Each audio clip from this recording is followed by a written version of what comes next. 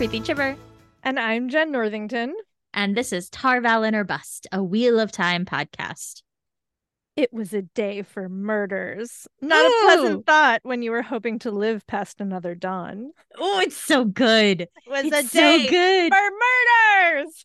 I want that on a shirt. It was a day for murders. That is your Christmas present. I will make you a shirt that says it was a day for murders. Done and done. Someone's gonna get real mad at me. So we are rereading the books in honor of the TV show adaptation's release. We are talking about our favorite and not so favorite moments and digging into all things Wheel of Time. And today we are finishing up Winter's Heart with chapters 30 through the end of this book. We made it. Like, what? I feel like it was just yesterday that I was complaining about the beginning of this book. Well, listen, I feel like it was just yesterday I was complaining about the end of the last book, and it's all just going to come full circle. It does feel wild that we're already at the end. We're like going to start book 10. Yeah. And then it's just 14? 14. I'm wrong every 13? time I try to do this. So there were 4 Sandersons or 3 Sandersons? 12, 13, 14 are Sanderson. Okay. So I think we have 10 through... 11. Right.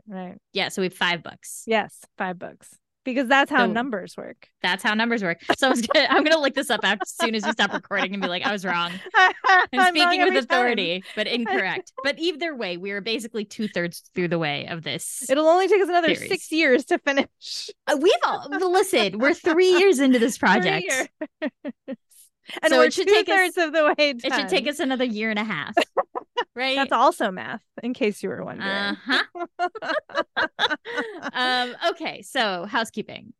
So much housekeeping today. Okay, so we realized that our Patreon credits at the end of the episodes were out of sync with the active patrons because Patreon's notifications are not super helpful.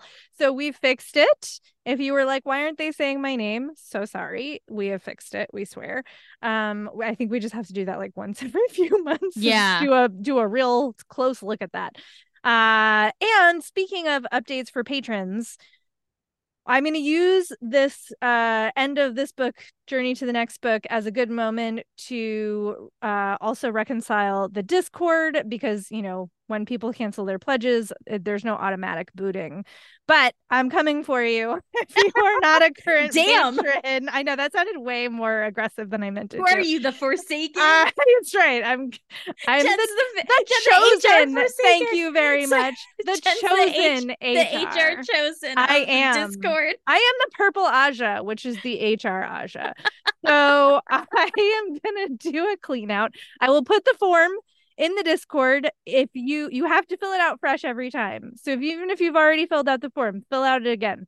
So that I don't kick you out of the Discord, please and thanks. You'll have a couple weeks to do that. I will leave more information for our patrons in Patreon and Discord. Also, speaking of patrons, so obviously we are not airing our our episode discussions of the Wheel of Time show because the strike for SAG-AFTRA is still ongoing and they have not gotten their fair deal yet.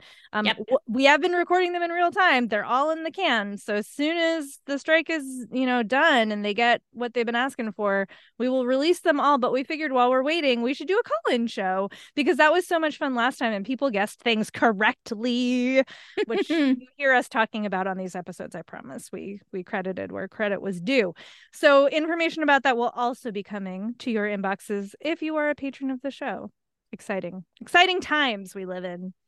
And then speaking of Discord, This was very funny. So funny. We talked last time sort of about the strangeness of Alana and the use of Alana. And Charlie in our Discord was like, she's just dragging GPS. Which is so good. It's so good. Alana's function. Dragon GPS. I just think of Alana as like the GPS that's like entering roundabout 10 left. You are 5 furlongs from the nearest dragon. Please travel here. So, and then it also came up that like warder powers, right, are helpful for Rand because, you know, he's going through a lot and can use all putting it mildly. To put it mildly, and can use all the extra support, shall we say, that he can get. Although I could wish it had come about differently. But then I was like, oh right, like warders have special abilities. Is it multiplicative? Like if you are bonded to 4 different people, do you get multiplicative warder powers? My guess would be no. Well, it should be, because that would be awesome. Then someone would just bond like 8,000 people. I mean, I don't think it works. Well, I guess it is a 2-way, because I was just thinking about the Green Naja. You're right. Yes, there's multiple one-to-many bonds in the Green Naja. I don't think it impacts the power level. Yes, that's true. No, he doesn't get different like channeling powers, just other stuff, stamina, etc. Yeah. All right. Well, anyway, that was interesting to think about, and thank you for Dragon GP. Seriously. We only have one quick promo thing, which is my YA novel, Biomythos Romance Revenge Plot, comes out next year, and you can add it on Goodreads. That's not true. Also, the podcast I wrote on, The Riddler, like what is the name of it? The Riddler Secrets in the Dark is available to listen to for free on Spotify, and it's really fun. And I wrote 2 episodes, and Hasan Minhaj is the Riddler. There's a lot of other really great people in it. I didn't write this down, so it's not prepared to talk about it. And that's it. We'll link to it in the show notes.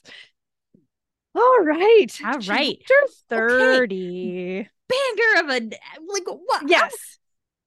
I said this in the Discord, but I literally was like reading this excerpt, and at one point I just had to put the book down and just like stare into space. I know. It's a lot.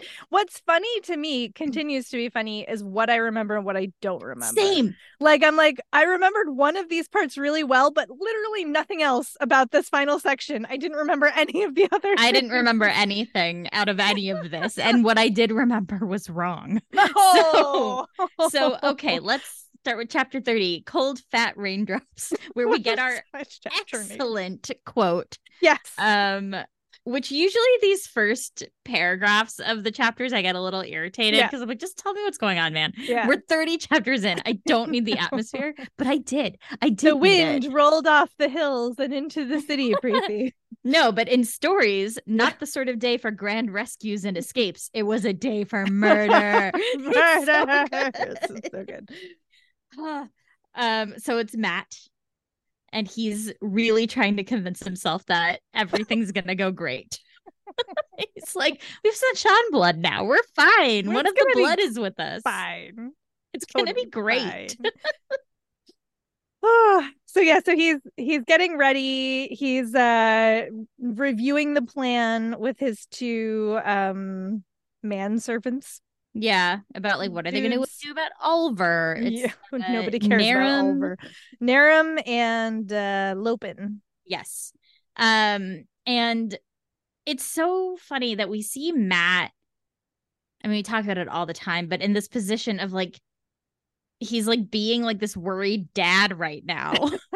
Like he's making them tell him the plan, and they're clearly just like I trust I have my lord's instructions correctly, because they're over it. And Matt's like, oh, am I doing this too much? Oh, is it too much to make sure I don't want you guys to die? Angry dad, reluctant hero, Matt Cawthon. It's so good. Oh, good. But basically it's like the plan for how they're going to get out and what they should do if he doesn't show up and all these things. And we get a reference to the prophecy he heard that he was fated to die and live again, but he was pretty sure that it already happened. Matt. Oh, he's a disaster. He is such a great disaster. We don't have to talk about the over stuff, right? We can just skip over. No, I don't care. So we find out that Beslin has once again inserted himself into the plan despite Matt's desires. And so he and Matt are talking about like Beslin's involvement, and he and Beslin and his friends are gonna set fire to some stockpiles.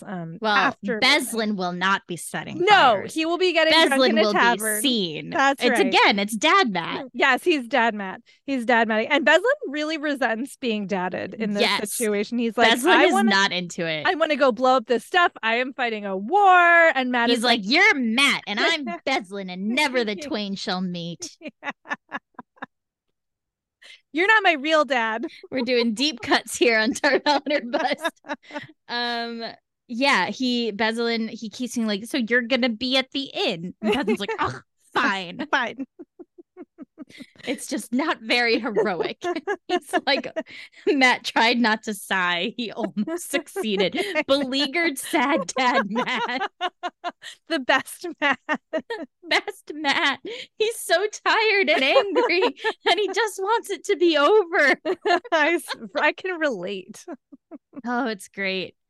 I will say, okay, something I do want to point out, which I thought was really wonderful, and I want to talk about it also in later in conjunction with when we talk about the end and what's going on with the ending, is the way Robert Jordan builds tension in this section is amazing, because there's literally, you can point out sentences that he's using. Like, I was numbering. There was this part where it's, even with Vannon and Harnan apparently still solidly in the barracks near the stables, the palace knew that Matt Cautham was leaving soon, and wagers were being paid already because he notices people around them. And he just had to make sure no one found out how soon before it was too late. So that's a tension beat. Later, it's raining. No, Matt Cautham did not like being out in this weather. A tension beat. There's this moment on the next page. It's just like these like sentences that he's using to gradually like build these tensions and the suspense, and it gets like tighter and tighter. It's so cool. It's so cool. I like can't get over it. I was like, this is amazing. I love you, sir. It's very good. It's very good. Yeah, because truly we're just following Matt around while he's waiting for the plan to happen. Which could be so boring. Yes. And he's not checking in with everybody. He's like, thinking about what he needs to do next and what. Like, so in this section, he's literally just walking Pips around in the courtyard. But because it's with these moments of his anxieties and the issues he's picking up on that then we're picking up on, because like, he's walking Pips around. He notices that people are noticing him. Not great. Then, like, all these Soldam and Domine come out, including Teslin, who's one of the Aes Sedai he's supposed to rescue. And she's freaking out. Like, she clearly does not have the resolve that she had. And he's like, well, shit, that's not great. Right. And, like, that's another tension beat. So all of this could be so boring, but it's not meandering. It's not like just page, like filling words on a page, right? Yes. It's all to a purpose. It feels like it's all to a purpose. It's through. Yeah, I totally agree. And then we get him, he he talks to Vannon, he keeps an eye on the Domine, he's worried about everything.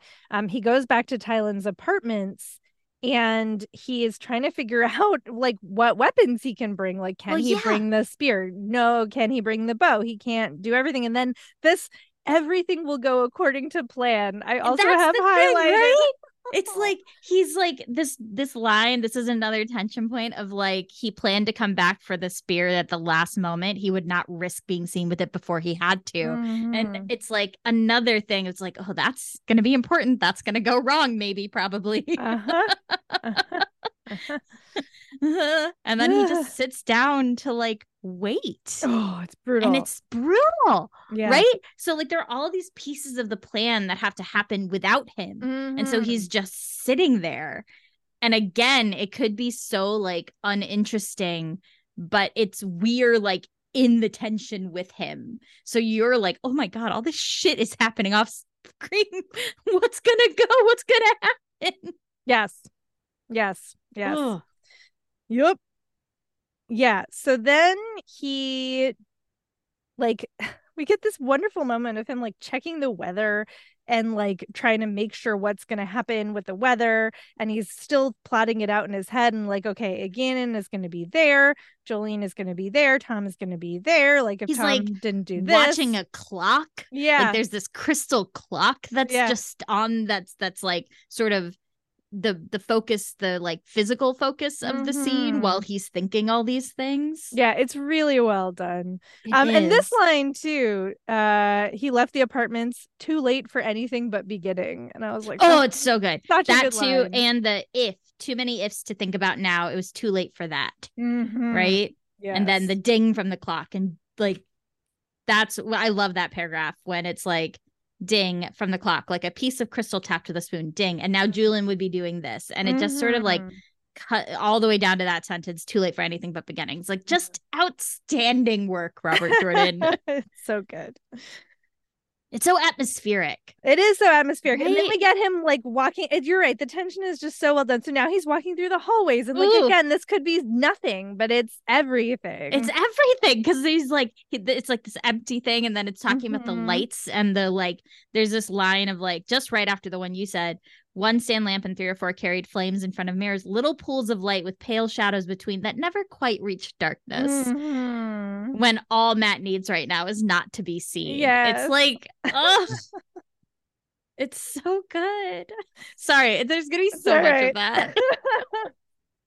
we gotta revel in the joys when we get them. So he goes out to the courtyard, which is the next start, and he's like, lurking by these columns trying to check the guards, and he's like, oh no, it's not like people aren't where I think they're supposed to be. What is going on?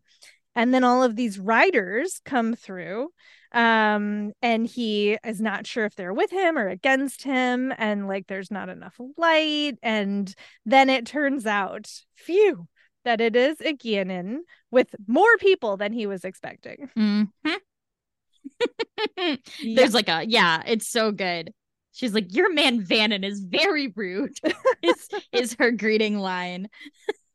So good. And she basically is like, I changed the plan because I had to. And Matt's like, what? You what? He's freaking out. Yeah. Yep. He's like, I had everything laid out. Why? What? And she's like, no, all these other people wanted to come. Right.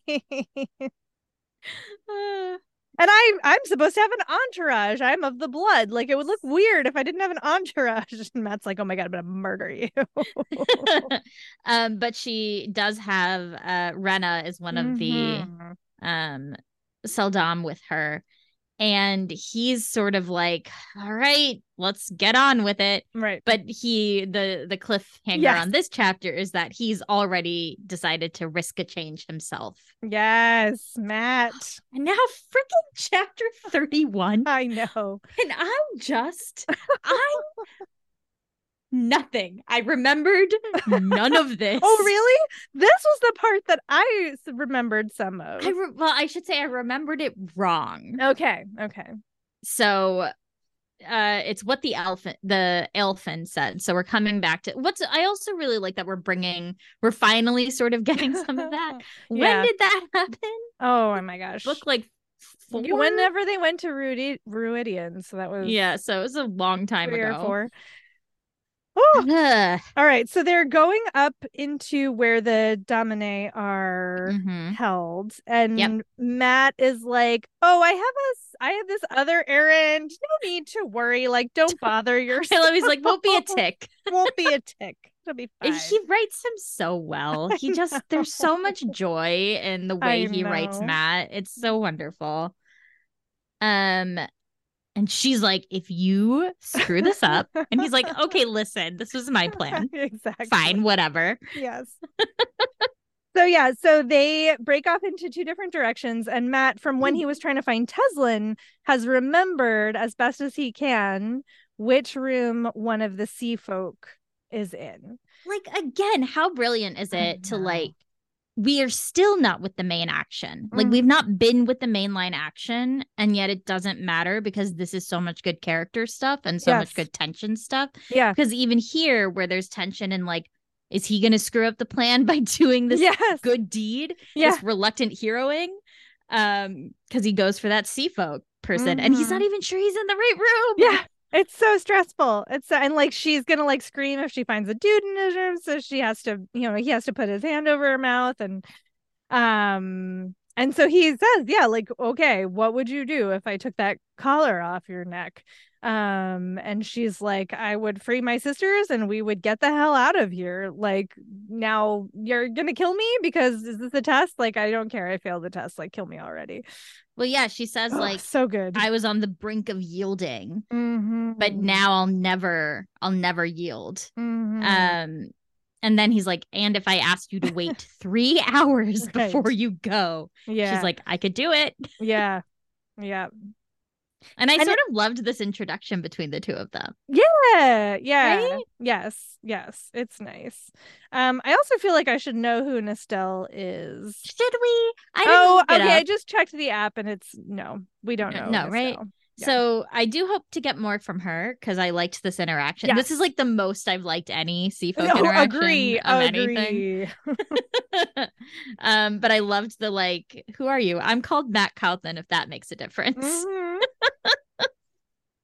So they make an agreement, and she shows him how to open the collar.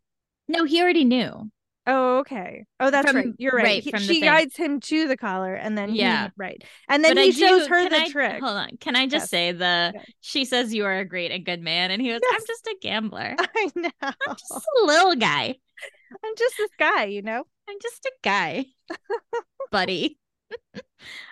He shows her how to do it and makes her do it 3 times, right, to prove that she can, which is great. Yep. So different from the show, which I'm still processing how I feel about it. Yeah, we have our theories on that. We have our theories.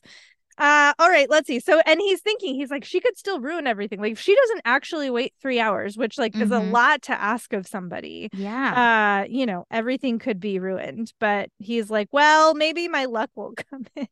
And then he finds Aegeanine, and he's like, I guess my luck's still good. Yeah, except that Aegeanine is having a huge argument with the Dar Soldam, who's like in charge of everything, about taking out the ones that she wants. I just can't. Like, having him show up as that's already happening. Yes. Genius. So tasty. I want to eat it. It's so good.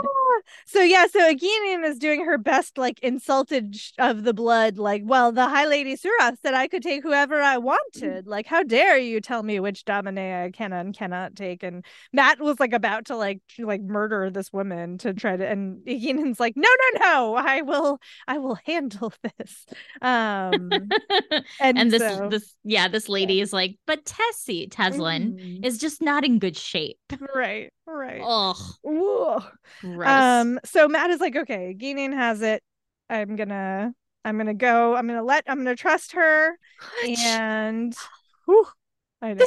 He like walks away because again, they're not meant to be together. Like they're separate things. He needs to go get his freaking weapons, right? So because he said he couldn't walk around it is the last thing he was gonna do was go get his weaponry out of Tylan's room. Oh my god. Which we knew because that was a tension point that was gonna have some sort of there was going to be an issue. Yes. But the thing is the way Robert Jordan plays it is I got blindsided because I thought the issue was going to be what happens, which is he trips. Yes. He freaking he's running and his hip twinges because as we know he's in recovery. Yeah. And he like grabs onto a tapestry and there's this huge falls into a table. Yeah, he shatters a vase.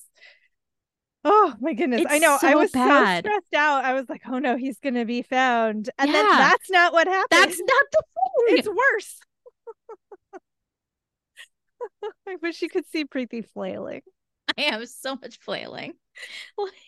So he goes to Tylan's room and all the lamps are lit and Tylan is standing in the middle of the room. It's like the one thing he didn't consider is that she would get back early. And I love this moment because she's like working at her buttons, and she turns to, it's such like a wonderful like visual scene also, because he like she turns to look at him over her shoulder, and he has this like, he just says, I didn't expect you back yet. And it's like him panicking and trying to, what do I say? What do I do? What do I do? What do I say? Then there's this like politics stuff that I don't care about, but I know it's important. Well, yeah, I was just gonna say that. So it took me a minute to put it together, but Tylan tells him that Suroth learned that an army vanished in Morandi, which is Egwene's army. Mm-hmm.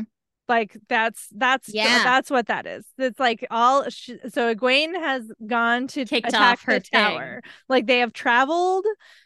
And so it's obviously like any army vanishing is a big deal to the Seanchan.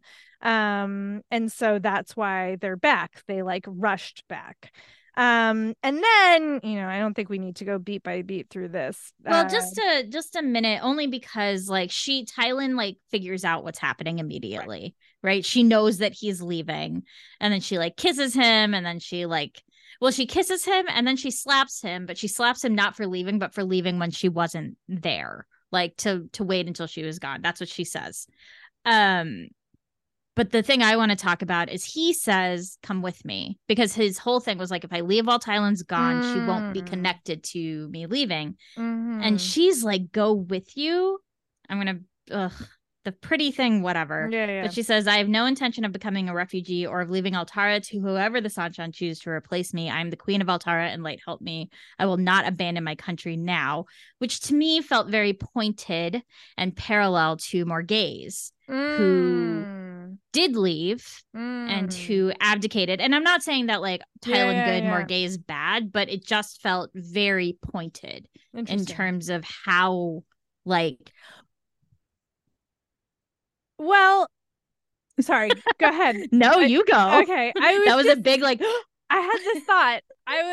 Because Tylan, we're seeing her as a collaborator with the Seanchan, right? Like she's adopting Seanchan ways slowly. I don't know if I see her as a collaborator or if I see her as a survivalist. Well, this is what I'm saying. Like she has been, like Matt is like, oh my God, she's gonna like shave her head. She's doing this and that. Like she's like making nice with Suroth and Tuon. Like, and that is one way to deal with with a conquest of or an invasion of this kind, is to try to like adapt and keep whatever power you can. Yeah. And like try to make things better from the inside. Yes. And then there's also the like, I got to get out of here. The only way for me to survive this is to go. Yes. Which is what we saw with Morghese. But also with Morghese, I think the point that struck me is her abdication. Yeah. Is that not only did she leave the country, she abdicated to Elaine because she felt that was the best course for the country, but not having access to Elaine. Yeah. It's like the control is a big thing there, right? Where Morghese had Booksworth where she had no control. Yes. And was all her agency was taken. So the second she had it, she got rid of portions but she of that, abdicates right? at a point where she really doesn't have it. No, I know. That's what I'm saying. Powerless. Yeah. It's the only choice that she felt she could make. Yeah. But it was just an interesting two queens, two of the few queens that we actually get a decent amount of time with. Two queens stand before me. Sorry, I've been watching a lot of Drag Race. But you know what? This is an aside, and I'm so sorry to everybody. But every time she says two queens stand before me, my brain goes both alike in dignity in Fair Verona, where we set our scene. Like immediately. It's every time. I have earworm flashbacks to Two Princes from the 90s. You know that song? Yeah, I know that song. Terrible song. That amazing song. All right. Okay, so sorry. No, that was all my fault. I started it. So anyway, yes, I think it's interesting. I think you're not wrong. I don't think it's like a good, bad, correct. It's not. Incorrect. Yeah. It's just like, here's two women reacting to horrible circumstances. Although I think arguably Morghese's are much worse. Because she was mind controlled. It's like, what's worse, right? Because Morghese was, it was worse personally. Yeah. but it was not necessarily worse politically. Well, that's a fair point. So it's two very different situations. It's two very different situations, but both involve, what's interesting is like giving us insight, or not insight, I guess, but rather story of two of these separate monarchs who are forced into kind of impossible situations and the choices they make. Right. As it's the most I've liked Tylan. And it actually made me a little upset because I was like, she actually is a really interesting character. If it wasn't so focused on how weird this Matt stuff is. No. Like if we had gotten so much more of this version of Tylan, of getting to see like the thought process and the like that piece of it, instead of just the abusive emotional just and physical relationship. I just can't even. No, you're right. I mean, it's like when Nynaeve is being at her worst, like there's like a good character in there, although it's harder to tell with Tylan because we don't know her as well as we know Nynaeve. But this showed, I think this section showed the best of what we've seen of her. Like when he's like, I didn't want them to know, like I didn't want you to be here, and she sort of is like, fine, you return, like I got here and you surprised me, and then you tied me up under and left me under the bed, and I am furious with you. Right. Like it's awesome. I don't love that he's like, I'm gonna miss you. I didn't like that. I get it. Yeah. But I don't think it's doing what Robert Jordan intended it. Like, I don't know that the intention there was, you know what I'm trying to say. To show the impact of an abusive relationship. Exactly. Like how hard it is to leave. Yeah. I don't think it was that. I think Robert Jordan is like, no, he genuinely cares for this person. Yeah. Because but it's in the other side is like Matt cares about everybody. Right. It's true. He's always trying to save everyone. He's always trying to save everybody. All right. So then... Oh my God. So he takes care of that situation. Oh my God. And I'm like, phew. Now we're in the clear. No, but immediately. Oh my God. It is wild. Like, genuinely, I think this is where I put the book down. Because I was like, what? I did remember.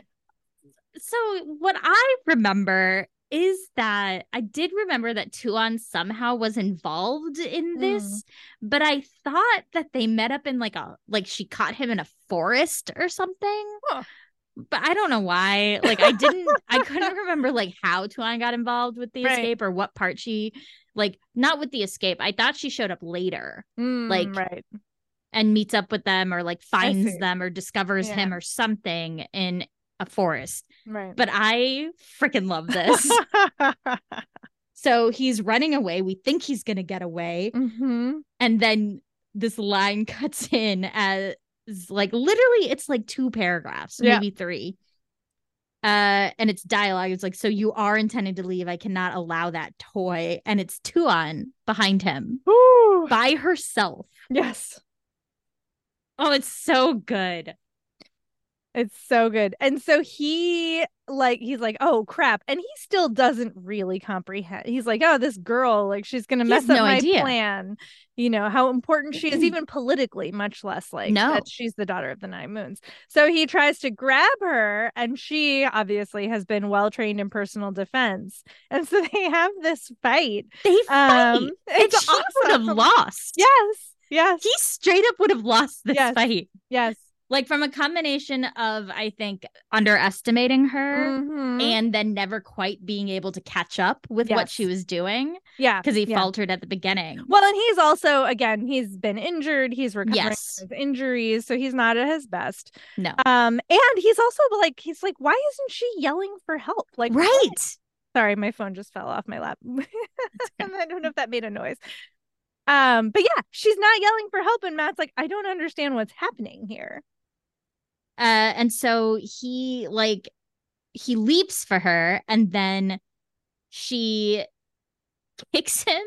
Like either she hits him or kicks him in the hip, or no, he gets hurt. Like he leaps for her and his hip hurts. She lashes out with him a kick, but then Noel, our man, who we were like, who are you? Who are you, Noel? We still are not clear on that, but he shows up and basically like grabs her, and is like, Matt immediately starts stuffing her veil in her mouth.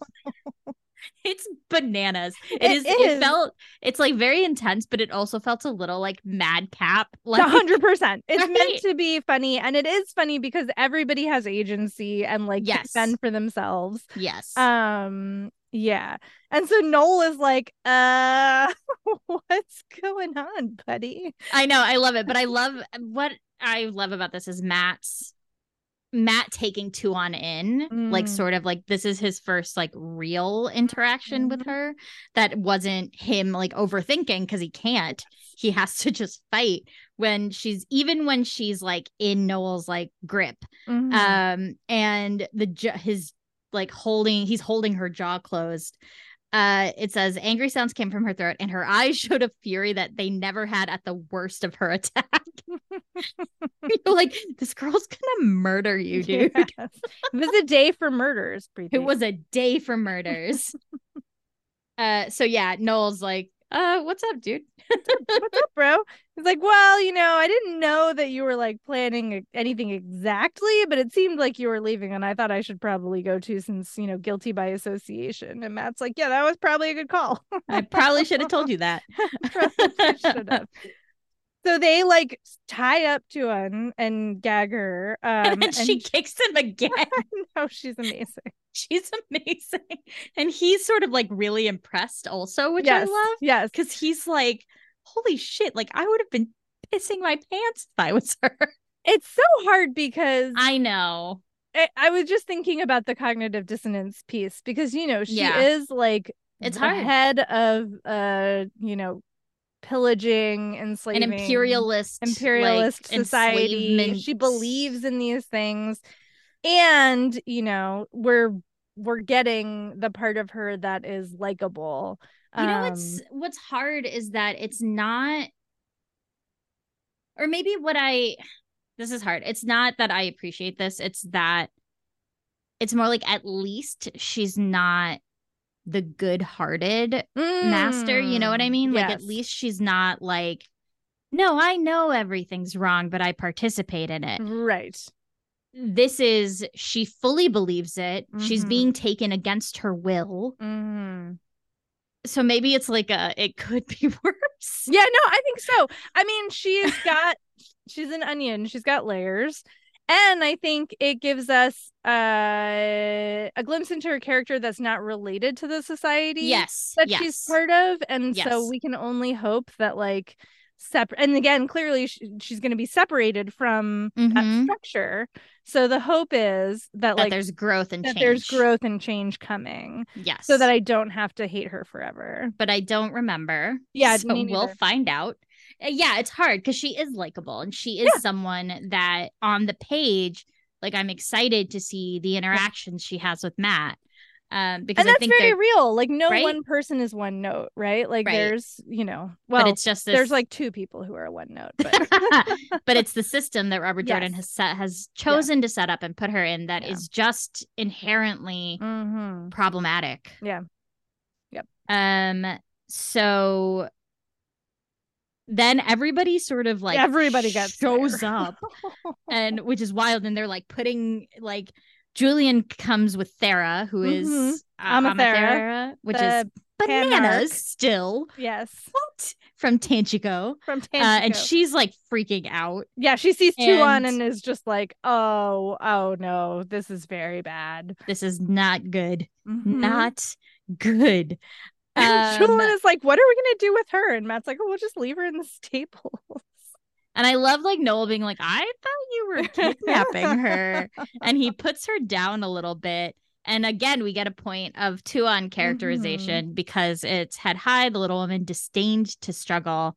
She refused to fight, not because it was hopeless, but because she did not choose to fight. So he's like picking up on these little things about her, and we see him noticing. Yes. So then they hear footsteps, and he's like, well, it could be guards, it could be a Guillotine, like it could be anybody. Everybody hide. So they all like, tuck themselves into corners. And again, the tension is so good. Oh my God. Matt is here and Tom is there and Julian is there, and they're going to attack this way or that way. And then it is a Guillotine, and you're like, oh.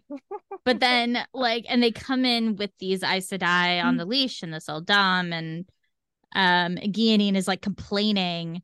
Mm-hmm. But then the second she sees Tuon, she's like, what?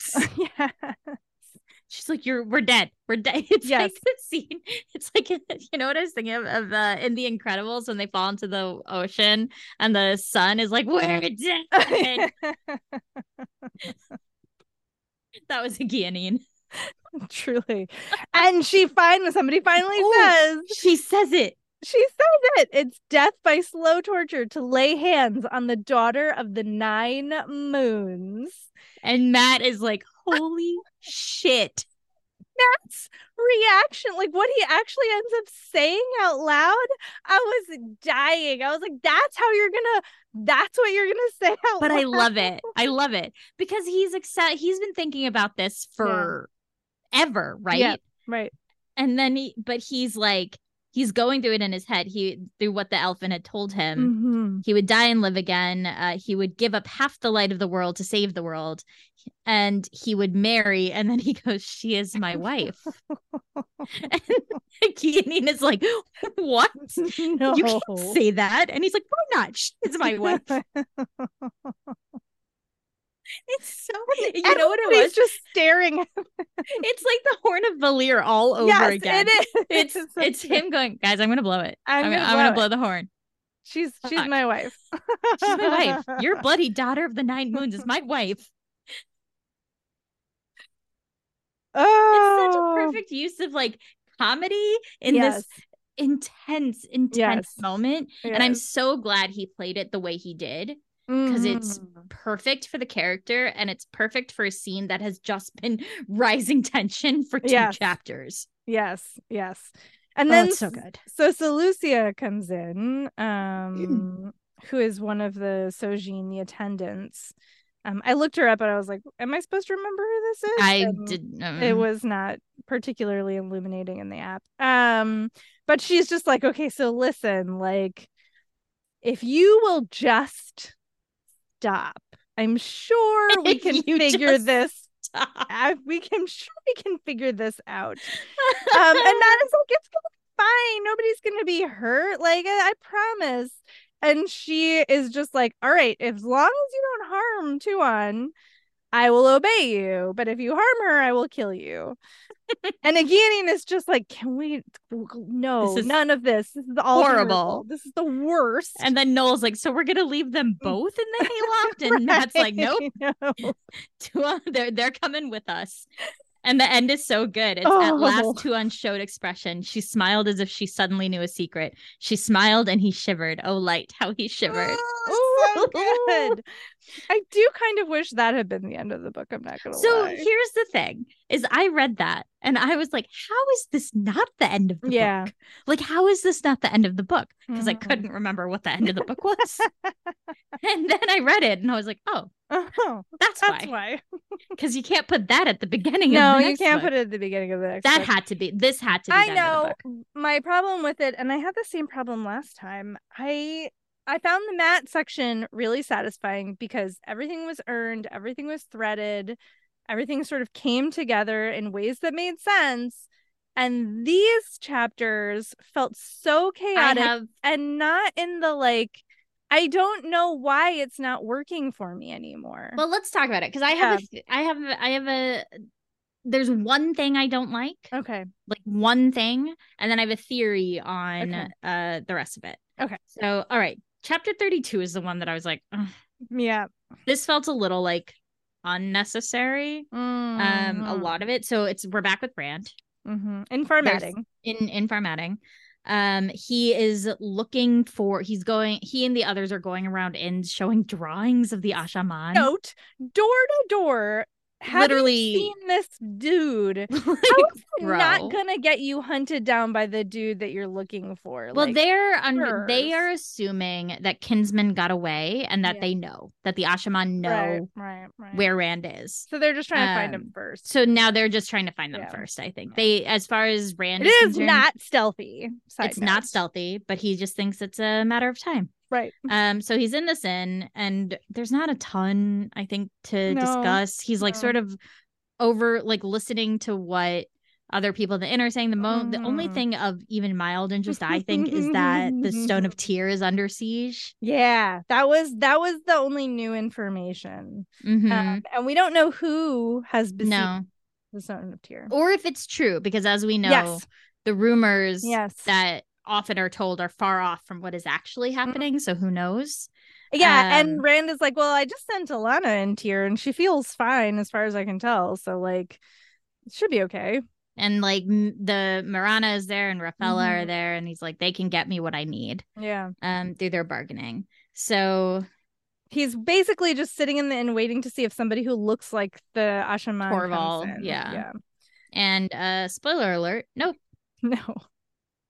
And he's sort of convincing himself this whole time. Sorry, we're not getting too deep into it because I don't think there's nothing really matter. All that really matters is he is spending the time convincing himself that he's doing the thing that he needs to be doing, and that everything else can wait while he tries to kill these Ashaman. But it's very clear of, like, I know what I'm doing is wrong, but I'm just going to keep telling myself I'm doing the right thing. Right. And Lews Therin is, you know, the voice being of truth. Lews Therin. Yes. Like, you're afraid. The only reason we're staying here is because you're afraid. Yeah. You know, that if you try to use the Choden Call and you get the sickness, like, everything will be over.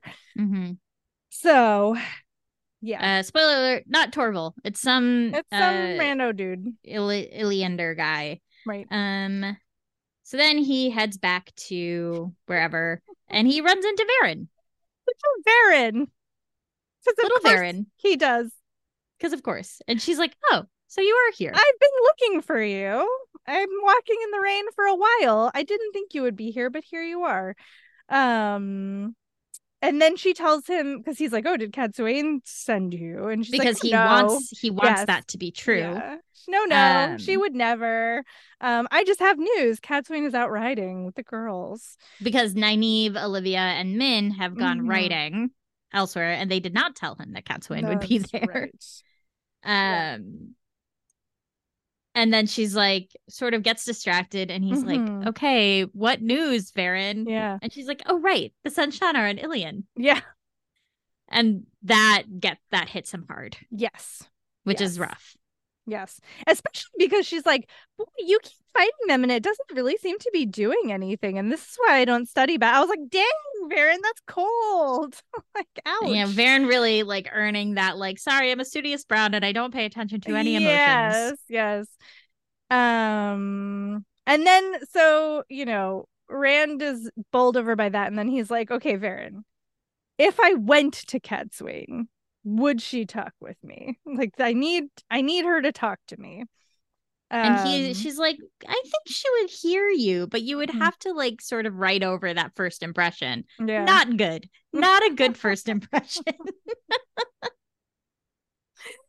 So he says to Verin, tell Cadsuane I'm leaving for Madding tomorrow, and I want her to come with me as my advisor. Interesting. So Cadsuane's plan is working. Cadsuane's plan is working. And then, but Verin says, so you got what you needed from being here, basically? And he's like, maybe I did. And then she says, come see us at the palace tonight. Yeah.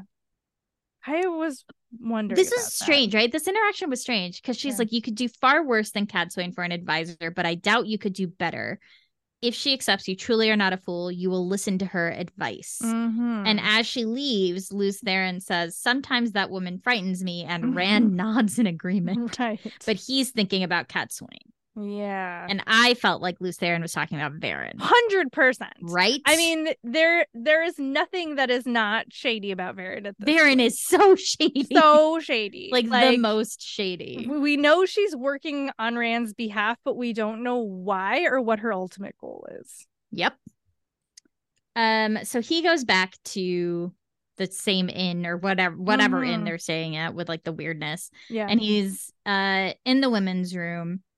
And there's this paralleling of the clock business. Yeah, so I didn't notice that. I live of course for a parallel. I know we you know do. it. I know. I'll find it wherever I can. So yeah, there's this clock on the mantle while Rand is just sort of waiting for people, because there was a lot of like, it's so funny because the two sections are not dissimilar. Yeah. But, and it's not that, I actually think it's what happens with the way we read Rand is intended. And I think it's intended to feel different than the way we read. Sure. But it's marked that we feel like every bit of the Matt part is there for a reason, whereas some of this stuff I'm just like, I don't know why this there is some book bloaty stuff in here, like the whole first section of the Torval thing I think was too long of doing what Jordan was doing, which is Rand just convincing himself it's the right. It was a little like indulgent, because to your point, it didn't all feel purposeful, but a lot of it does. Like this feels purposeful, right? Yes. All of this feels very purposeful. And so he's waiting, and then Lan shows up. But Lan didn't find anything either. And we get some sort of conversation of Rand coming to terms with like, I can't just keep doing this. I have to let this go. Yeah. And I liked this a lot. Oh, me too. Right? I highlighted this line from Lan. So good. There were so many quotable moments in this. Like so many. These chapters. I love this bit about you can never know everything. And part of what you know is always wrong. And I was just like, oh, too real, Lan. Too real. And it's it's like a portion of wisdom lies in knowing that, a portion of courage lies in going on anyway. Yeah, so good. Like, and it's really good. And it's really that like, on a pillow. I know, right? And having Rand, like this, all of this is like Rand feelings time, basically. Yes. Yeah.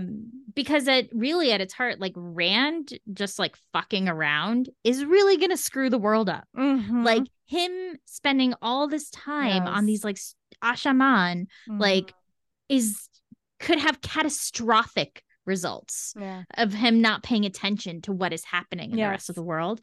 So, but having to watch this like young guy come to terms with that is like lovely to read, but also like just really hard. Yeah, totally.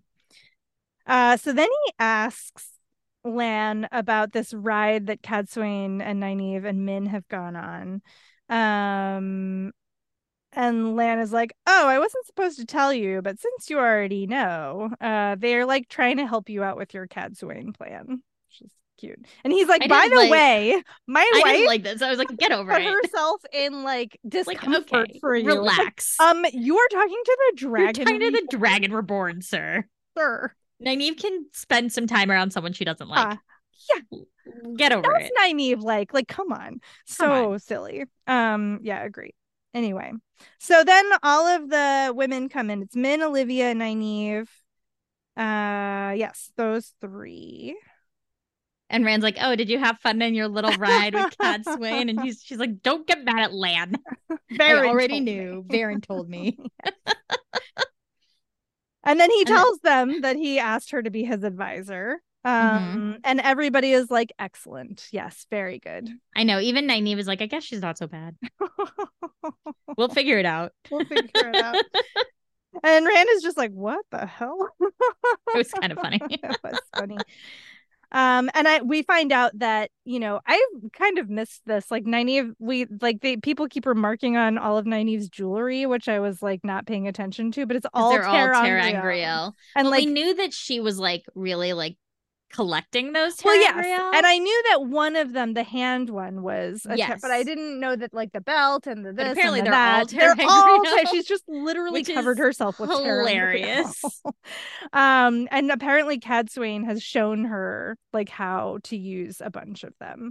So she has the belt is a well that you can put the power into and use it later. So it will work. And I love this. Yes. Because I was like story plotting today for this other thing. And we were like, oh, we have to do a thing. We have to make magic, like figure out how to even out the magic. And then we're like, let's just put a thing in there. A MacGuffin. That like no magic works while this like artifact is in the room. Right. And I'm like, that's a Robert Jordan. That's a Robert Jordan. He was like, I need them to be able to use the power in formatting. Yeah. And so now Nynaeve has a ter'angreal. It's a well. Oh, it was so funny. It's so good. So yeah, that's how we get around the note, because she can go far enough out into the hills to charge it and then come back in. Yeah. Whew. So yes. So then they get interrupted by the innkeeper, who is like, "Oh, there was a letter, for your husband, Mr. Sparshaw." And she's like mad about Varen having come ask. I don't know. This whole part was I don't so know. weird. It was the gender weird. stuff is so strange. Anyway, Min reads the letter and then goes to throw it in the fire, and Rand is like, excuse me, that's my mail." And it is a very intense message. Yeah, because she's like, don't be a fool. Mm-hmm. And he's like, I promised Varen I wouldn't. Right. But then the message is like, basically like, I know everything you've done. Here are where the Ashaman are. Get the hell out of Farmatting. Yes. Kill them and go and leave Farmatting in peace. Who sent this? Who? I'm waiting for your explosion of excitement. Coming. That is forthcoming. It's all right, chapter 33. So Min's like, it's a trap. And Rand's like, well, it can't be a trap anymore because I know it's a trap. And she throws a knife at him. Which seems reasonable to me, honestly. Which, yes, in this moment, I'm like, fair. Felt correct. Fair. And she's sort of like, why are you doing this? Mm-hmm. But it's been decided that Lan and Nynaeve will be accompanying Rand to check out the veracity of this note. Right. And Olivia has been instructed to make sure that Min does not interfere. Mm-hmm. Yeah, there's really some like weird gender stuff. So we go to we're all in Min's POV another here. Clock. Yeah, see? We're in Min's POV here, not Rand's, and she is just like really pissed off about this, and so they leave, and Olivia and Min immediately gets up to get her things to go, and Olivia is like, you better not follow them, you're just gonna mess this up. And Min's like, I'm gonna get Catswain because this is ridiculous. Yes. And agreed. Yeah. Fully agreed. Yes.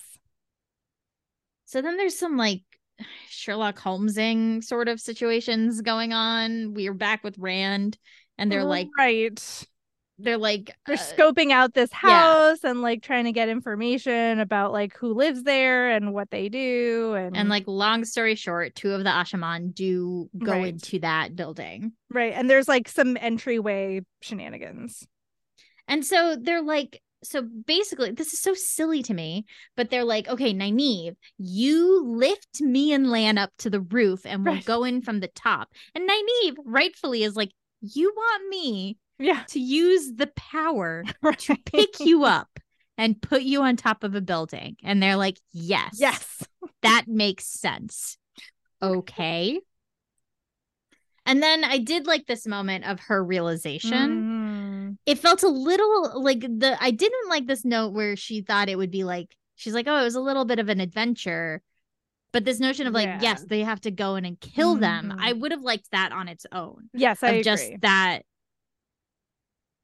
this boy that she basically brought up is going to go in and murder somebody. And her husband have been nice. Is going to help him. Well, yes. I mean, Lan, I think, is less of a reveal, right? Yes. But Rand, it's sort of having to reconcile, which is what we've seen all of his friends have to do. Right. Is reconcile, and himself, of reconciling who he is with who he was. I would have liked that on its own. I agree. So they execute the plan. Yeah, she puts them on the roof. They find this trap door because they knew that there was more than one way into and out of the building. There had to be. And they go in to the attic, and he's like trying really hard, like not to make noise and to take them by surprise. And I will say the tension here, once they get to the roof, like really worked. I thought, you're just waiting. I see it on your face. Just waiting. Because they go through the thing. They're doing this very slow, sort of like careful walk. Rand is like sort of like, I don't know what I'm gonna find, but I have to be ready for whatever it is. And they have to go down again. And he lands on the balls of his feet, and they see two dead men on the ground, and it's the two Ashaman. Black swollen faces. And then Rand says, Fane is here. I told you. I was right. For once, I was correct about something. It's the song. It's Elliot from Scrubs. I told you so. I told you so. I told you so. I will say, I was concerned that I was wrong, and it was going to make me really mad because there was so much weight placed on like how the dagger turns people black and swollen. And no, you're not wrong. If he's like playing bait and switch with me just to make me think Padan Fane is here. But now I'm mad about that whole section with because Luke. You were not wrong. It did seem like it seems like yes, yeah. So one of us had to be mad about it. Exactly. Somebody had to be mad. And it was me. It was you. I am victorious.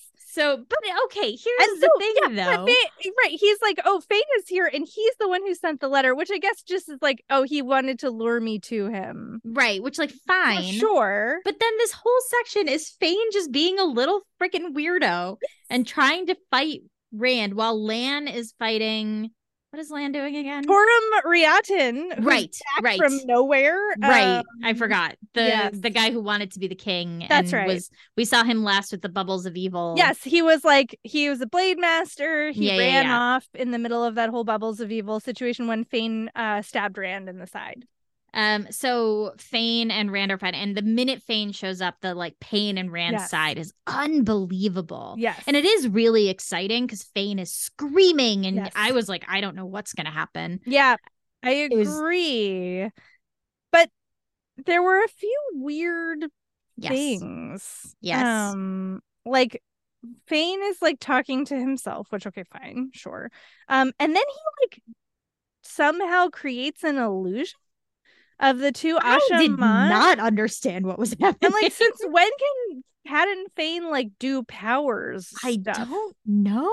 And it like was Rand, so weird. Like, you know, does this like instinctual sword form, and the illusion, you know, disappears, and then literally that's it with Fane. Like he just runs off and is never seen. Well, and I was like, this is so. It was so strange. So strange. And what he says to himself is, I want him to know who is killing him. Yeah. I want him to know, but if he's dead, then he will stop haunting my dreams. Yes, he will stop then. So something or someone is giving him orders, or he's listening to orders in some part of his head that is telling him either not to kill Rand or like what. And what the illusion of Gedwyn or the two Ashaman, Gedwyn is saying, I say we aren't going near him until I know where the others are. The Mahale will kill us if ... So we know Tame is we already knew Tame was involved in some way. Yeah. But I don't know. Like this whole thing was so strange. Right. And it's like there's so much I don't understand. Like just like literally inside the logic of the story about like how Fane can suddenly do illusions, and then also functionally, like why I think he's clearly setting something up for something later, and he needed Fane and Rand to have some kind of interaction before what happens next happens, right? I guess that's the only thing I can think of, because it's so weird. It's such a weird thing. I don't know. It feels really sort of comes out of nowhere. I mean, not except for that I was like, oh, I know Padan Fane is here. But then it just goes nowhere, it feels like. It's totally very like, what did they get out of this situation? Which is two more of the Ashaman are dead because Fane has now killed 3 of them. Someone maybe is telling Fane not to kill Rand. Perhaps. The dagger still even being near it fucks Rand up real bad. And Fane can do powers now. And that's what we get out of this. You're right. It's a lot of setup. It's a lot of setup for whatever is for coming the end of a book is not. It's obviously satisfying. I don't begrudge him having to put this here, because I'm sure it's whatever this thing is setting up clearly has to happen after Rand does what he's about to do. And so it couldn't wait for the next book. Yeah, I guess. With the ending of this book. So anyways, then this is the one thing I had a very big problem with. Oh my gosh. Which they're like, Lan's like, we gotta go. The guards are coming because Farmading has all this shit. Mm-hmm. We have to go up on the roof. And they're both seriously injured, but they're both seriously injured. But then Lan just slips. Yeah. And Rand follows him and they fall off I thought it was so ridiculous. I agree. And there's this whole like let go moment. Like, what? It's so weird. I don't understand anything. It was such a strange choice. I thought it was like a bad character choice. Yeah. Like it made them seem silly and like sort of gave weight to a moment that didn't deserve it. Like, it was so bizarre. There were so many ways that this could have happened. Right. Like, they need to get arrested by the guards, but like there are other ways they can do this. But have like Fane somehow get them to fall out of a window. Right. But having them getting on the roof and just like, slipping and falling. And like Rand catches Lan, but then they both fall off and there's like a let go moment. Like, this is not Indiana Jones. Like, I don't know. So strange. I like don't love that choice at all. It was literally that was my one big problem. I was like, there's so many other ways you could have done this that didn't feel so like haphazard. Yes. Yeah. But fine. Okay, so chapter 34, we're with Nynaeve, who is off watching people, and then all of a sudden she sees all these guards and all these things, and obviously Lan is I was actually a little confused by this because wouldn't she know the second Lan like got hurt? So she's not bonded to Lan. She's not bonded to Lan. I forgot. Right. Yeah, I forgot. Yeah, they're married, but they're not. They're married. They're not bonded. Never mind. I take it all back. Alanna still has Lan's. No, not Alanna. No, it's the other Mariel. No, it starts with an M. Merilil. Not Mirel. Merilil. Myrel. No, I think it is Myrel. Is it Myrel? I think it's Myrel. Okay. Anyway. She's the one who has it. I forgot. Yes. So then as she realizes that all of this stuff is happening and she doesn't know what she's gonna do, she starts to go back towards but then Min, Olivia, and Cadsuane show up. Yes. And Nynaeve is freaking out because she's like, I think what about Lan? I don't know what's going on with Lan. Right. They do have some kind of bond because we remember when whose head were we in when they were all traveling? It might have been Elaine's, and Elaine was remarking how she always knew where Brigitte was, and she saw Nynaeve looking in the directions that Lan had gone more than once. I think that might be the healing bond because that's how Nynaeve followed Egwene and the boys initially. Right. And she has healed Lan more than once at this point. Yeah. So I think that's just that. Okay. But anyway, they do have like a bond. It is just not the bond. And I didn't like this sort of situation where Cadsuane is like, I told you not to do this. If the guards have them, it's because of you, because you use Saidar. And like the idea that Nynaeve wouldn't even think. Yeah. That Lan wouldn't even think, that Rand wouldn't even think that just using Saidar could be a problem. Right. They know about the thing, don't they? Or maybe they don't actually. Well, they know that the power can't be used. Right. I don't think they know about the alert system. They don't know about the alarm system. But it just seemed a little silly that no one would question when, like, I get it. Like, how many people have ter'angreal? How many people like could do this? But it just felt a little too convenient for them not to even think it through. Well, and Nynaeve, Cadsuane's like, I told you that you couldn't use it here because they have this system. And so then Nynaeve especially should have said something. Right. And she's like, well, I thought it wouldn't matter. It was only a little. I thought they wouldn't even notice. Which is silly. Like, really? It just felt too like he just didn't want to deal with it. He was like, this needs to happen. So this is how it's going to go. And if I'm going to sacrifice someone, Nynaeve, fine. Right. Ugh. She's like, whatever. So I will admit, I like read through these really fast because I was like, I hate this. So Cadsuane's super pissed off. He's like, we're gonna do what we can, but like it's gonna take time. And Rand is So Rand wakes up in this prison. Yeah. And it's just awful. It's just all the people. And this I don't hate in terms of like, I hate this for Rand. Yes, but it's well written. But it's well written. Yes. Because it's just it's hard to read. Yeah, I agree. He's experiencing all the like anxiety of PTSD and just, I'm in a box. And what if I can't touch, like it's so small, it's getting smaller. And he's like freaking out. And the writing is showing us him freaking out, and he's like, I can't surrender, I have to be as hard as I can. And then he goes through his list of names with like Moiraine, and it's so hard, and just keeps going through that and just gets harder. And like it's just again this thing that and it's a short section, but it's this thing that he experiences that we know is going to change him in a way that they don't want him to be changed. So I did not get that until Min literally says it. Like, I was just feeling for him. I wasn't thinking through the story repercussions. Anyway, let's keep going. It's just when he says, it's the line, by one he summoned up the names of that long list, patiently forging his soul in the fires of pain, is where I was like, oh no. Yeah. Not good. Yeah. Then we're with Cadsuane, who is like, this is not great. I also sped through this a little bit, I'm not gonna lie. Yeah. Because it's just her basically being like, this is not good.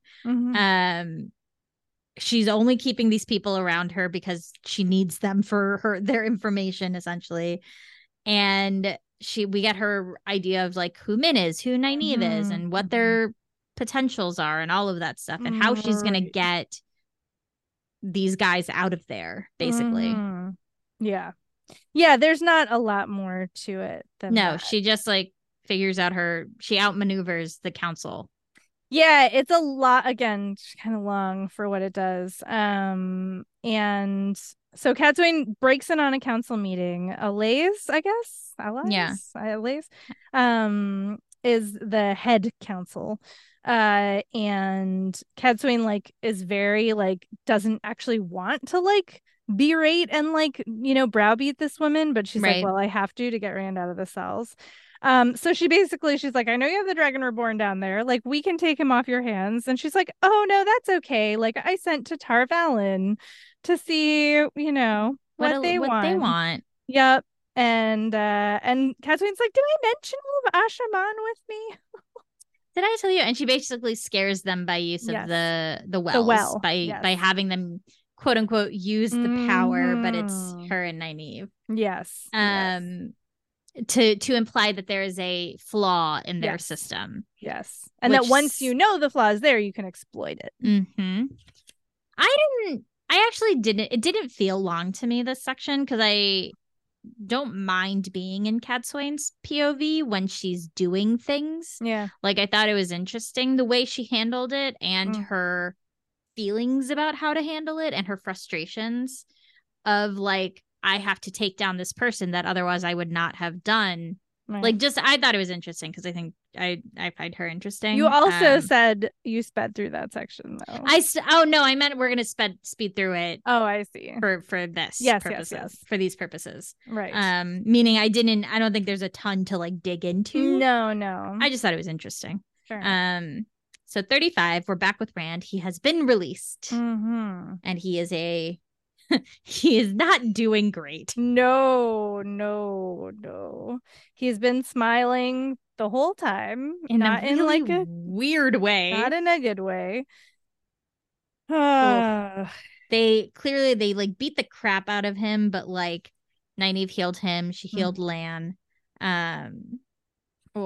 I think actually those bruises were from the fight with Fane and Fawn. Oh, yeah. They did not actually. You're right. I had that same thought that I was you're like, right. They beat him up, and then you're right. Like, no. So they're leaving the city, and Cadsuane has arranged it that it will be like they were never there, which is great. Yes, and Min is just like, it's over. Like, we're going.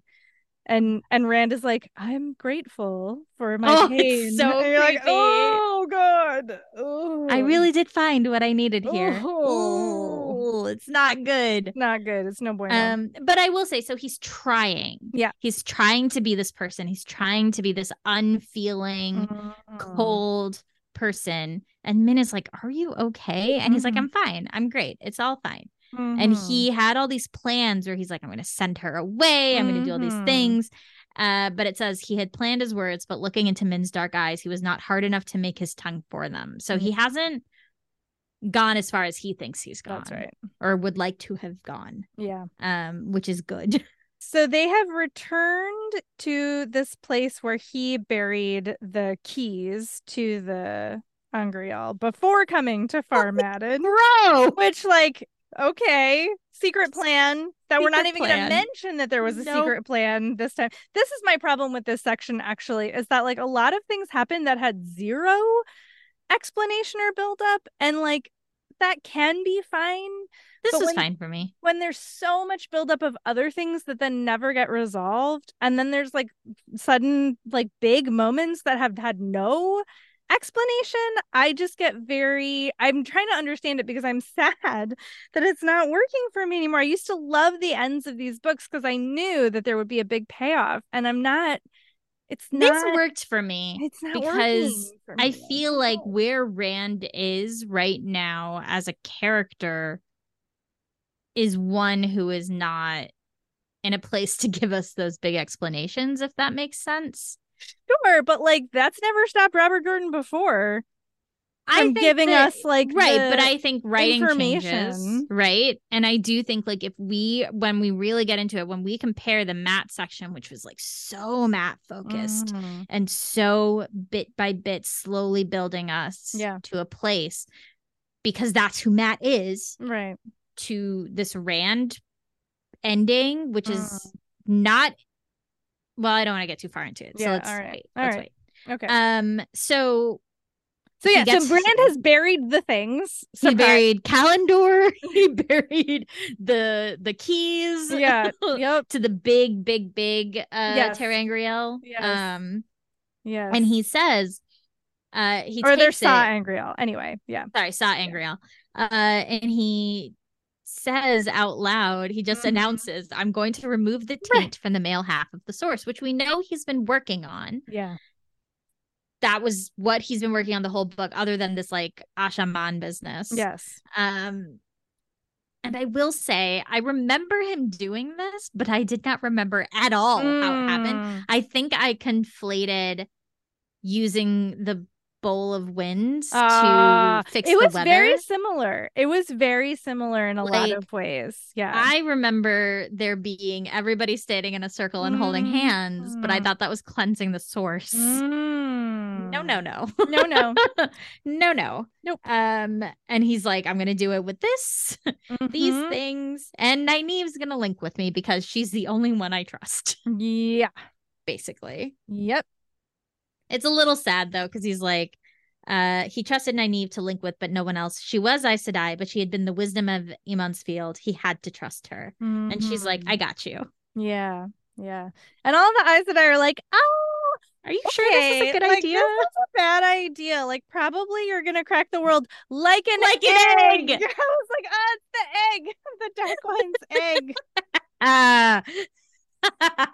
Call back. Okay, so and Rand is like, okay, I could, but you know what's definitely gonna happen is everyone's gonna go mad. Yeah, we're all of us men and what's the channel are gonna go mad, and then what are you gonna do about it? So, and he's right. And I loved this moment where Cadsuane's like, will you do the deed here? And he goes, in Shadar Logoth. A fitting place, she said, if we are to risk destroying the world. This was another moment where I was like, what? Like, why would you? What? Okay, like that just felt like it came out of nowhere. Like, you thought? I didn't think so. I think he spent all this time explaining, I'm going to use these massive sa'angreal, which is more power than anyone has ever drawn on, to do this thing that could be impossible. And I think Cadsuane is like, I have someone who I don't know how to control. I have this girl Nynaeve, who also I don't know how to control. This could go extremely poorly. Yeah, that part all makes sense. It's the Shadar Logoth part that doesn't make sense. Why? Like, suddenly we're going to Shadar Logoth? Why are we going to Shadar? I thought that was fine. To me, it was like, what else? Other than like the ways, which I think Robert Jordan didn't. Why does he have to do it in? I don't understand why it has to be in one of those places. Because I think that's what we associate with the bad part of the power. But if we want to cleanse it, wouldn't you? I think you're overthinking this. I'm just genuinely telling you. I highlighted it and it was like question mark when I was reading. I was why not? Confused. If they have to do it somewhere. They can't just be in some random place. Why not? It just felt so strange. I think I genuinely I think is I don't think that's a Robert Jordan problem. I think it's fine. I think it allows for it gives the reader an immediate understanding and an immediate association because we know what Shadar Logoth is. It puts us on edge because that's what Shadar Logoth does as readers. It allows for him to set an atmosphere without having to spend time setting an atmosphere. I think it made sense to me. I the only thing I liked about it was Cadsuane's line in terms of like why I underlined it's a good line. It didn't do any of those things for me. I just was confused. I wonder if you weren't close reading, if you would have just been like, yeah. I don't know because you've ruined my brain. So we'll never know. Will we, Preeti? I can't all of the reasons why he did it. I can't turn it off. And now I'm just confused all the time. I think that's what it is, actually, is that we've spent so much time close reading these books that I can't just be in the flow of them anymore. And so now everything jars me out because I'm like, why is he doing that? Why is he doing that? Why is he doing that? And like the reasons are not apparent to me. So that's that. Great. I mean, honestly, I was thinking today, I'm not gonna lie to you. When I finished this book, I was like, if I were reading these for the first time, would I keep going at this point? And I was like, I don't think I would. I would be like, I am not getting a payoff from these anymore. I would. For Matt alone, I would. Matt, I can see it, but it's not. For Matt and Egwene. For Matt and Egwene, I would. What I feel like this is what I said last time. It's like it's not enough to pay off the work getting here and the confusions on the way. Like I'm not getting enough to balance it out, but part of that could just be because of the way we're close reading them too. And if I'd never started a close reading project, maybe it would be fine. But here we are 3 years into it and having ruined my brain. I love close reading. It's so fun. What am I gonna do, Preeti? How am I ever gonna read like a normal human again? All right, so I don't know how to read like a normal human. Oh, that's true. Yeah, you're a writer. It's different, and I'm an editor now. So yeah, here we are. J'accuse. All right, so we're not going quite to Shadar Logoth. Yeah, but we're going near Shadar Logoth. Yeah. Lucerne is freaking out. Well, understandably. He opens a gateway. His like pain in his side is like, I did like this detail.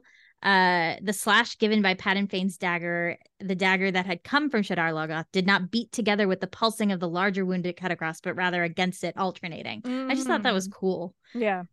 It's a good little note of where Rand is. I will say one payoff I got was like, okay, so why is Cadsuane in Farmatting? Like now we know why Cadsuane had to be in Farmatting and why all of these rando people had to be with her. And she was awesome. So awesome. Actually, like that part, that little bit totally paid off for me. I was like, oh yes, this is great. Like Rand needs backup. He knows that as soon as he starts doing, I mean, he literally told Min, as soon as I start doing this, every Forsaken is going to come looking for me. Oh, it's wild. And so, like, but he didn't have a plan to defend himself. And now Cadsuane is taking care of it. And it's good. It's good. It's good. Yes. So there's a sweet moment where Min like kisses his eyes. There's all the Ashaman whose names I did not remember, but they're all there also. And they're so excited. Like this young kid even is like, oh my God, I can't even imagine what it's gonna feel like. I'm so excited. And Rand's like, oh God, there's so much pressure. Yeah. Cadsuane Cadsuane just takes Callandor and gives it to somebody else. Yeah. Outstanding. Yes. It's yeah, they literally are like, we're just gonna use Callandor. You don't need it, right? So good. It was so good. He's like, well, I guess she didn't ask, but I guess that's fine. For now, and Nynaeve is like, the fuck? Yes. I love Nynaeve. Yes. To the pit of doom with her. That's just what I say. Are you sure Min couldn't have been wrong just this once? Well, I guess not. Because Nynaeve's also like really nervous. Yes.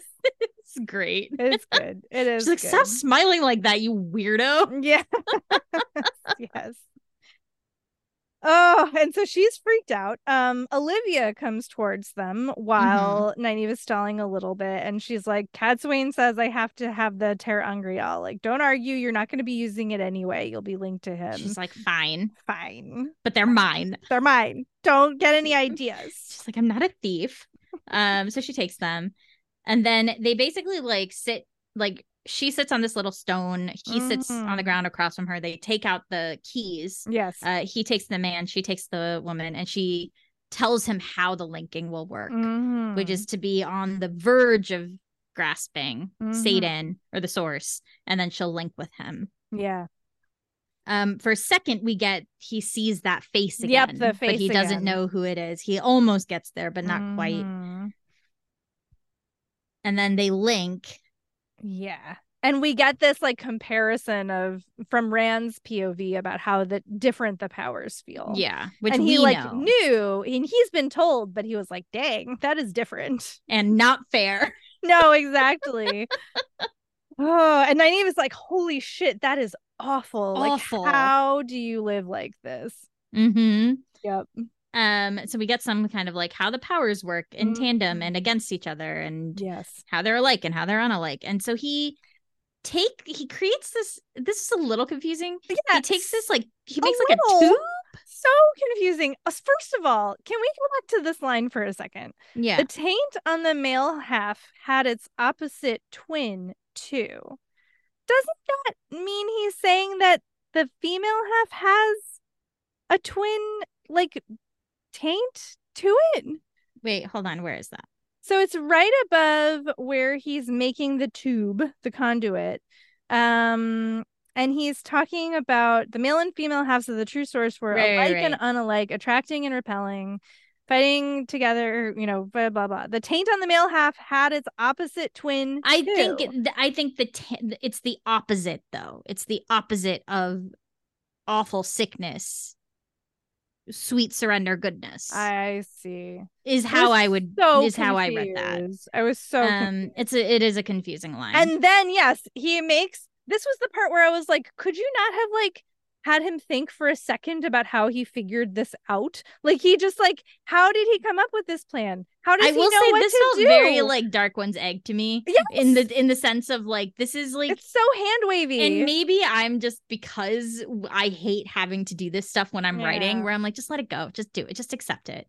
But then don't describe it in excruciating detail to me if you don't want to justify why you're doing it. Creates this tube, a flower tube. He makes a flower tube. That's this Shadar Logoth is one end, and then the male half of the source is on the other. Which but the male half of the source is not a place. So I assumed he's just holding the source, but I guess it is very confusing. So it's he's forcing the conduit is Sadar. Yes. The weave is Sadar, and he's forcing Satan into it. Into the tube. The flower tube. It's squeezing, and then it touches Shadar Logoth, and he's like, wait, was I wrong? Nothing is happening. I'm like, what? Ron, tell me. There's something there. I do want to go, I want to go back and reread the explanation of Shadar Logoth. Because there's something there that I'm not remembering. Well, I remember how Shadar Logoth got made. I remember that, but I think there's a specific thing about the evil there. About Mashadar? not just Mashadar, but there's something else. I don't know. Okay. But there's a reason that he would want that, right? And Nynaeve is like, just keep going. I don't fucking know. But so he's just basically he's just like pushing Saden and Sadar and like forcing this connection. Yeah. Because I think the assumption is that the forced connection will cleanse Saden. But I don't know. But then we go to so that happens and it's very confusing. Yes.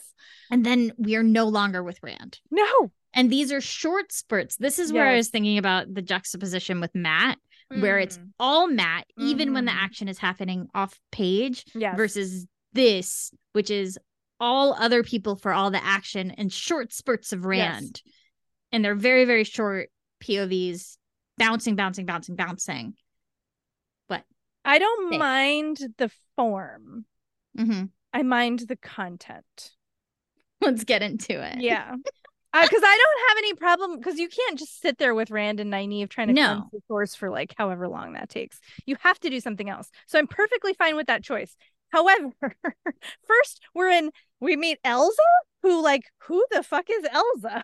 Like, we figure out she's one of the Aes Sedai who has recently, sworn to Rand and had been held by the Isle. And she's linking with Mary's anyway, who and one of the Narishma, not Narish. I don't remember. Oh yeah, no, Damer, I guess, is Narishma. No, Jahar is Narishma. But anyway, it doesn't matter. They're making circles of Aes Sedai, Ashaman, and they're making circles of Aes Sedai and Ashaman, and also the Sea Folk, to help defend Rand, which is great. Love it. It's awesome. Olivia is not part of a circle. She is just heading off on her own. Good for her. Yeah. So there's 3 circles plus Olivia. And we get this, I don't know. Well, Elza's whole thing is her real, like, while she was being held captive, she came to the realization that all that mattered was the Dragon Reborn making it to the final battle. That was the only thing that she needed. We don't even get that in. The Dragon Reborn. That's yeah. We get that later. She just says the Dragon Reborn must be protected at all costs. Right. So we don't even get that until later.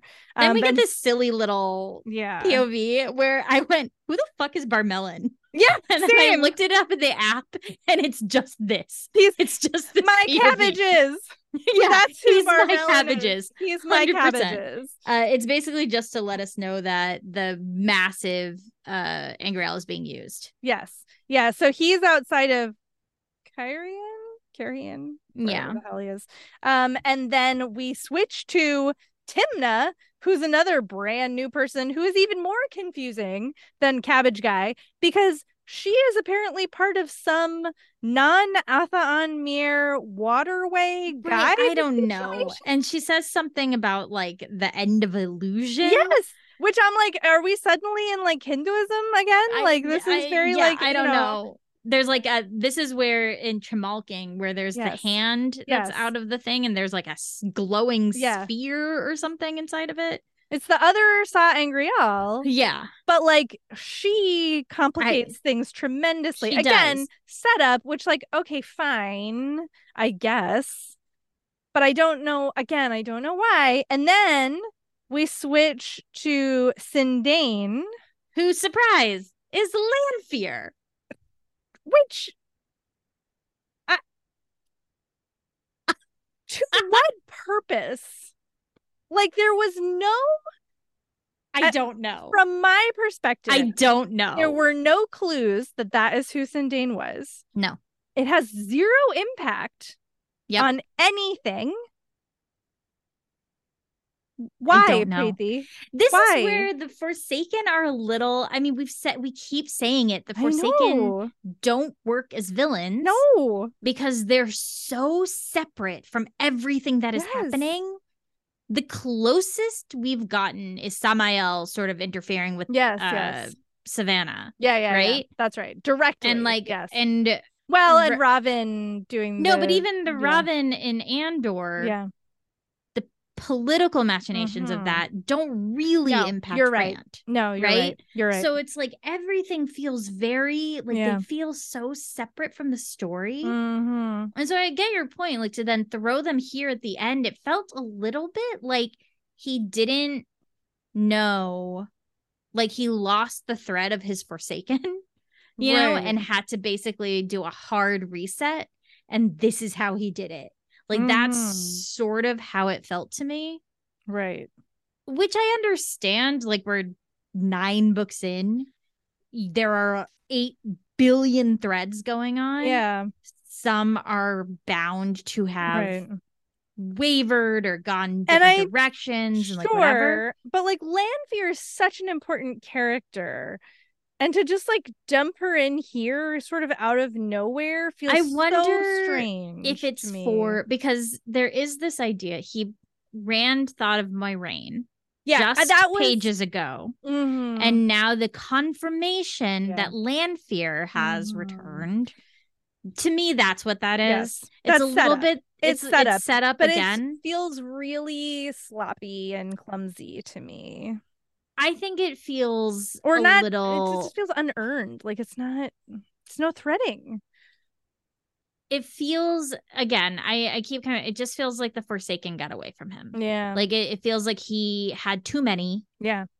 And then had all these plans. Bringing them back for unknowable reasons. And like, even so, okay, so Sindain is Lanfear. She's furious. She wants to be the one who kills Rand. Right. She's mad at him for betraying her, for refusing her love, and you know, blah blah blah blah blah. So now she's out to get her revenge. Then we cut to Catswain, and there's all this like lightning and fire, and I will say in Sindain / Lanfear does think about Moradin. Because Moradin is someone that the Forsaken all of them are thinking of. Right. And he's got her like her soul locket thing. Exactly. The so Catswain watching this happen, and she's freaking awesome. She's like there and like pointing out when things are happening and where things need to happen. It's actually, this is like, these are where the writing of the sections is good. Yeah. You know what I mean? Because it's exciting and it's punchy. Yes. Yeah. When outside of the context of the larger story, they did work for me. Yeah. So then we're back with the Rand. Catswain POVs were fine. The Catswain POVs are great. We're back with Rand. He can't see Nynaeve. He's not seeing anything. He's just focusing on what he's doing. It's very intense. It's like, for how long? How long could he hold on? Yeah. Then we're with Demandred, out of nowhere, stepped through the gateway into Shadar Logoth, and he's like, I'm so great. Right. I figured out his plan. I am the most brilliant. Oh, wait, what the hell is going on? Yeah, exactly. Because then fire starts happening and all these things, and he starts running. I did like this part where he goes, so unless someone in this accursed age had discovered yet another unknown ability, Althor must have acquired a device that could detect a man channeling. Right. But that's not true. Well, Catswain has her thing. Yeah. So it is a ter'angreal. Yeah, so she's the one who's like pointed out that Demandred was in Child. So we just saw her. So we went back in time. Exactly. So he's like freaking out because they're yelling at him. Then then he sees the old man who is the Ashaman, who just starts fight. I loved this because Demandred's like, who cares about that old man, right? And then he just starts. It's what's his face who can heal people. And he just starts fighting Demandred. I think it's Flynn. Oh, it's so funny. It made me laugh so hard. Yes. And like they're linked, and so they are beating him back. You know? And then we're back with Sindain. Yeah.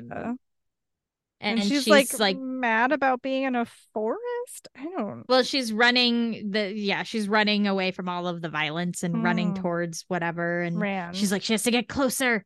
Then we're with Asangar, who turns out was Dashiva. What? okay. I was like, you know what? Fine, except also this feels like such a throwaway. I agree. Like such a throwaway. Wholeheartedly. Like you're like gonna tell me that Dashiva has been a Forsaken the whole time next to Rand, and like nothing came of it. He was just like kind of a little freak. He was just around and a weirdo. Like what? The end? Okay. What? It was such a strange decision. I just am so baffled. I am fully baffled by this one, except that maybe there will be a tie between him and Tame, perhaps. That will come clear. Sure. I mean, sure, but like again, this just feels like Robert Jordan being like, I gotta reset the Forsaken. I just have to reset them. It's gotten too unwieldy. The voice did make me laugh though. Like the whole like skulking around. Yes.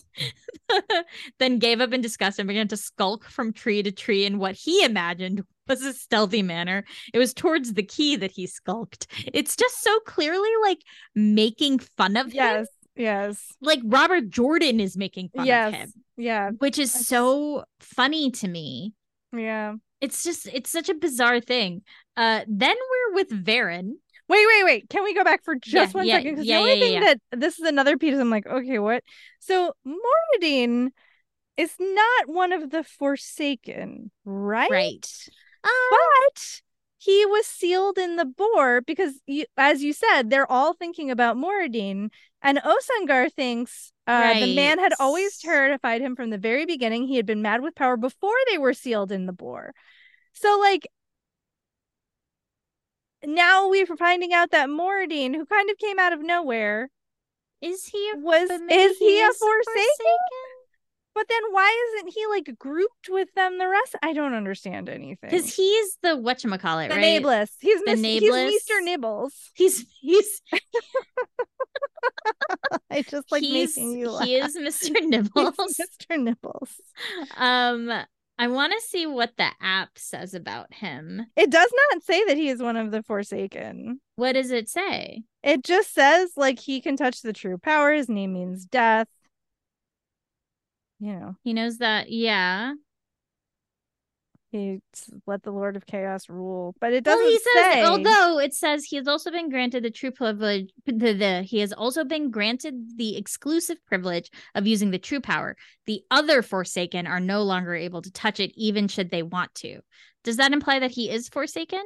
It's just so weird because, like, if you look up like Graendal, for example, the very first line is one of the Forsaken, and like, you know, and if you look up Moghedien, the first line is one of the Forsaken. Like if you look up, you know, Demandred, like the first line is one of the Forsaken. I think he's Forsaken, but I don't know. He's like special Forsaken. He's special Forsaken. He's senior Forsaken. He is the assistant to the regional Dark Lord. Like Osangar is the assistant to the regional director of the Forsaken, and Moradin is the regional director. That's right.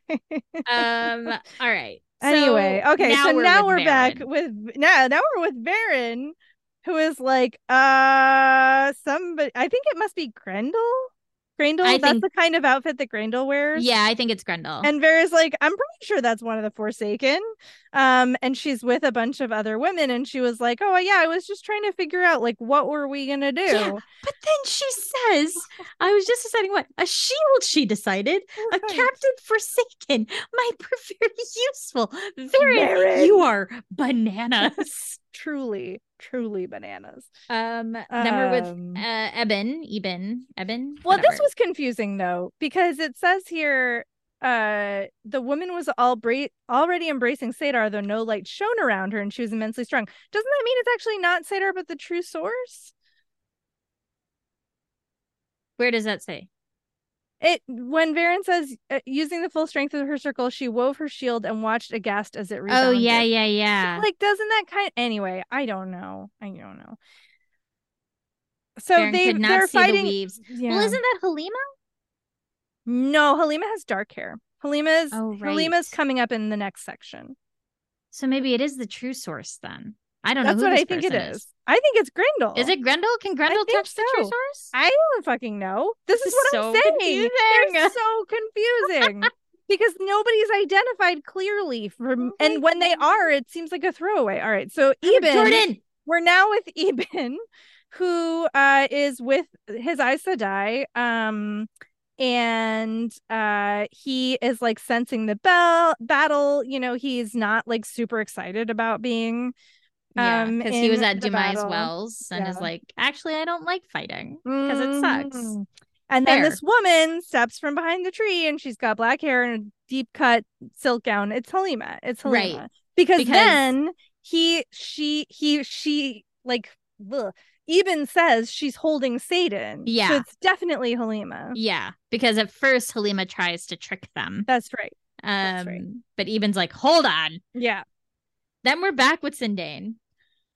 Yeah. Who's Lanfear? Who is Lanfear? Who's watching? But she says a tall. So it's not Grendel. No, this is Olivia this time. Oh, this is Olivia, right? Yeah, Varen is fighting Grendel. God, Robert Jordan. What I'm saying. It's chaos. It is chaos. There's a way to do chaos where it's like successful, and this feels like only partially successful. So she's like gonna fight Olivia and she tries to do it, but her like web of fire just disbands. And Sindain's like, I've never heard of a ter'angreal that would break a web, but that she must have one. And then she says she was stronger than Sindain had been before the elfin and the eelfin had held her, and that was impossible. So I think a little bit of this is like, is Moiraine still alive? Yeah. He's giving us background on this, right? And she's still like, I'm gonna fight you. And then we get Moghedien, which is the one Forsaken who makes the most sense of what she's doing. 100%. Because she's just sort of like staying back and watching what's going on. That's right. And she like, it's so funny because she's like, well, the only reason I'm even here is because Moradin is making me be here. So we know that like Moradin has orchestrated at least some of this, but she's like, but he doesn't know what I'm gonna do when I get here, so I'm just gonna hide in the woods. It's fine. And maybe if like Sindain or Grendel die, that would be awesome. That would be amazing. That'd be great. I love this final line. I know. She sat down to do what she had done so often in the past: watch from the shadows and survive. It's so good. So good. Then we're back with Rand. He's freaking out. But we have movement. The taint was moving because he's trying to put the taint into Shadar Logoth. Eventually, yes, like I guess so. That's what he's trying to do. But like, that's fine. There could have been a better setup. I just feel like there could have been a much better setup. We're back with Cadsuane, and she's like, Min, tell me what you're feeling. Yeah. The attack seems to have dissipated. But they can't tell what's going on with Rand and Nynaeve. And they don't want to disturb them. Yeah. Right. And Min's like, he's alive. I think he's hurting. Please let me go to him. And they're like, no. We cannot do that. It might ruin everything. And they can see that this black dome is rising in the distance. But they don't know what it is. Yeah. So clearly that's wild. Like the taint from from Sandin over Shadar Logoth. Into Shadar Logoth. Okay. Because it's touching the city, and the city is like the most evil thing, whatever, right? Right, but it's a dome. Yeah, okay. And so also we get this note of like how she's a little worried about Nynaeve. Yes, because Nynaeve is starting to break. Like there's just too much power. And it's because she's handling like more Sadar than anyone has ever handled ever. Yes. And Cadsuane is like, it's not even the power necessarily. She just could die of exhaustion. And she like just tries to help her with her healing. I was like, oh, Cadsuane. I know. I was very nervous. I highlighted this line. She was very conscious of the weakened shield over them. And she wasted no time for me. And I was like, oh no, they're unprotected. and then we freaking Asangar. Yeah. Asangar, who is Jashiva also, and is a reborn Forsaken. Either Agenor or Belthamel. I can't remember which one. No, because he's using Satan. From here, the Satan in him, he could see the next crest. Right. No, that makes sense. Never That's mind. right. I got confused. Yeah. Sadar. I always get them confused. I know. It's easy to get them mixed up. Okay. So yes. And then he's like, ha, like I can and he starts kill Balefire. I know. It's so confusing. And then we're back with Elza. Yeah, right. And then Elza, this is where we get the reveal. Like it was among, in her captivity. It was paramount for the Dragon Reborn. It had suddenly become so blindingly obvious because she was compelled to believe it by Varen. Right. Truly. And we find out that she's Black Aja. Right. Because it says today she had been forced to fight the Chosen. Surely the Great Lord would understand. But Dashiva was just one of those Ashaman. That made me laugh so hard. I was like, that's awesome. I did love, the actual, plot points for the most part, the action points I'm fine with. It's how we get there and, how some of them just seem to come out of nowhere or, go to nowhere that really I find very frustrating. It's not even it's so funny because it's, to me, as reading it, I was you're agreeing with me about how I know. You're like, yes, that's super confusing. But while I was reading it, it didn't bother me. It didn't matter to me because it was so exciting. And it was such an exciting thing to just read and engage with that I was like, whatever. I don't really care. And also, I hate the Forsaken because I think they're ineffective and silly villains. And so it was almost like Robert Jordan acknowledging that the Forsaken were ineffective and silly villains, a little bit. Okay. Because he makes fun of them. Yeah, I agree. Minimizes. He makes them make terrible decisions and Demandred coming in and being like, ha ha, I am so great. And then immediately getting hit. Yes. He is diminishing them as he's writing them. Yeah. And so maybe that's what was working for me, is that I was like, oh, you see it. Right. You see it. Right. But then it's okay, but you spent 16 million I don't disagree building with you there. up Arengar and Osangar only to just have it be nothing. It's nothing. I know. It's literally and I feel nothing. like he came to a realization. And again, maybe this is the forgiving writer side. I think that's probably what where it it's is. He was like, oops, fuck him. Let's just wipe that board clean. Let's just start over. All right, so then we are with Moghedien, right? Because Elza kills Osangar. Yeah, she kills him, which is with a hilarious. Giant fireball. Just hilarious. Hysterical. When I just love it because it's juxtaposed. Laughing softly, he wove Balefire. Whoever would have thought that he would turn out to be the hero of the day? Nope, dead. Next. Moghedien. And Moghedien's she's not sure why she had stuck around so long. The fight is over. The key is still being used, but the other Chosen are either dead or flying in defeat, plainly defeat, since the key still blazed in her head. And she's just like, wow, it's so incredible that the Chosen Call is still working after all this time. And this black but deeper, it's like Vanta black. Yeah. the whatever dome is growing. And then we get this offhand that thing might grow until it envelops the entire world, or perhaps shatter the world, as Arengar had said it might. It's okay, so I guess that was a convert. What? But if that happened, there was no safe place, no shadows for the spider to hide in. Suddenly something writhed up, etc. And then the dome collapsed in on itself into nothing. This was cool. It was a wind that howled then, rushing toward the vanished dome, dragging her along the stony ground, no matter how desperately she clawed for purchase, tumbling her against trees, lifting her into the air. Strangely, she still felt no fear. She thought if she survived this, she would never feel fear again. Oh, it's good. That part was good. The Moghedien bits were good. And then we're back here's the thing. Moghedien, as a Forsaken, has always felt like she had a point of view, like she had a full character. You never mixed her up with anyone else, right? No, that's true. I think Lanfear in the beginning was the same. I think he lost the plot with Sindain, obviously, just in keeping it secret.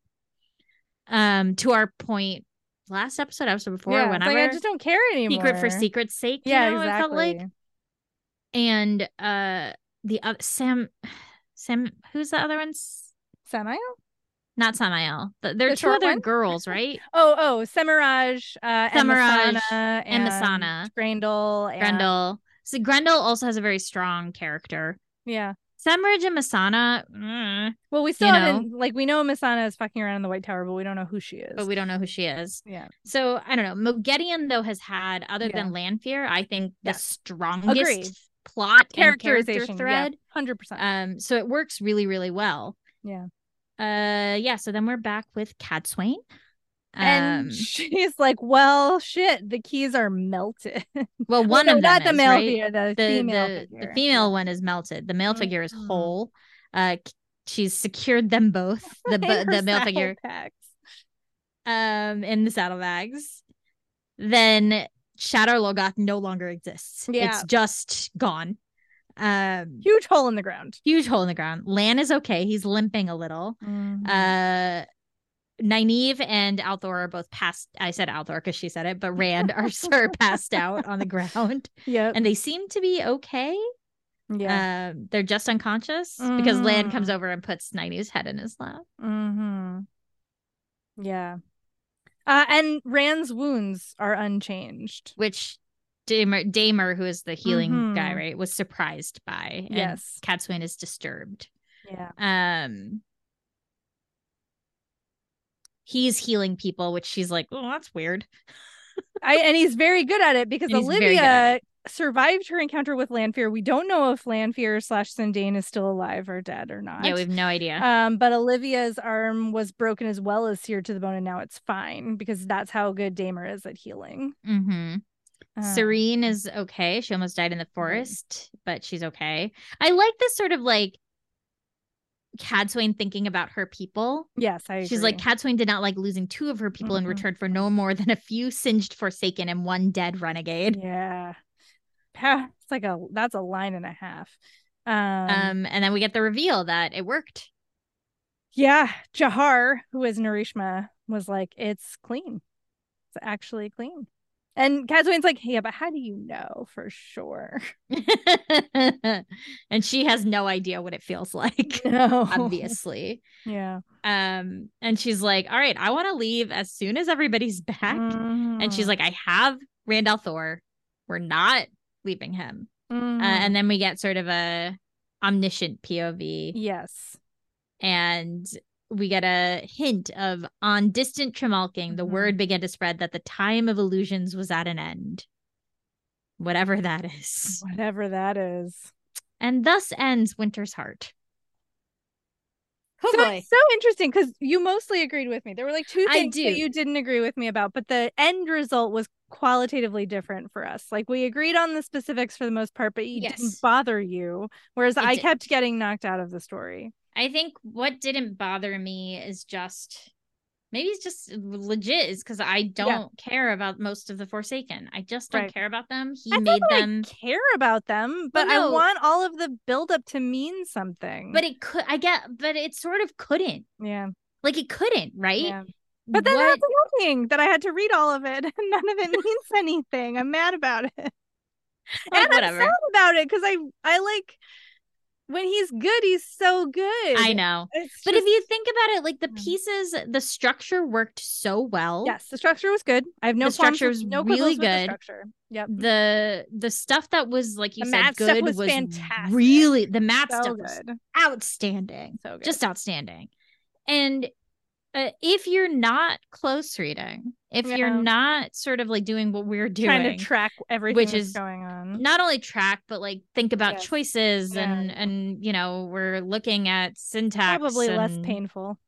I bet you just fly through that end because it's just like boom, boom, boom, boom, boom. You're not even thinking about it. You're just like, it's like you're in the midst of this battle with them, right? But as we know from talking about it with other people, a lot of folks were very like into the secrets and decoding the secrets and talking about the secrets. So a lot of people were we're 9 huge books in. We're very invested. So curious as to what the like fandom thoughts were at the time. Like, what did the message boards look like? Right. Were people like, what the hell? I'm sure the Wayback Machine has information on this. Sure, I know. Is Dashiva? Right. Osangar. Sorry. Osangar is Dashiva? Bullshit. Zindane is Lanfear? Like, what? Lanfear is so much better than this. She is. She deserves justice for Lanfear. She deserves.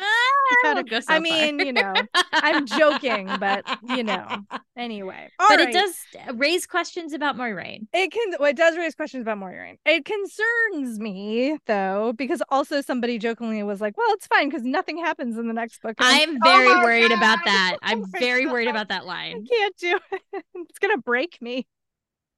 Close reading a 1,000-page book in which nothing happens. Awesome. I will. If I wanted to, like, you know, read like A Memory of Time Lost, like I would read that instead. I would read Proust if I wanted to read Proust. I'm not trying to read Proust up in here. Well, we're here. Here we are. We're on book 10. Okay. All right, so keep an eye out for episodes every other Wednesday-ish. And yes, the next season / next episode, we will be discussing Crossroads of Twilight, baby. It's just the prologue in chapter 1 because that is 123 pages. It actually technically should just be the prologue because the prologue is 99 pages. Refuse. But I can't. What if we don't get any main characters? I will lose my mind if we had to do an episode that had no main characters. Just all brand new random POV. Random POV. And it's Tinma and Cabbage Guy. I would lose it. I would be like, podcast over. We're never reading any more Wheel of Time.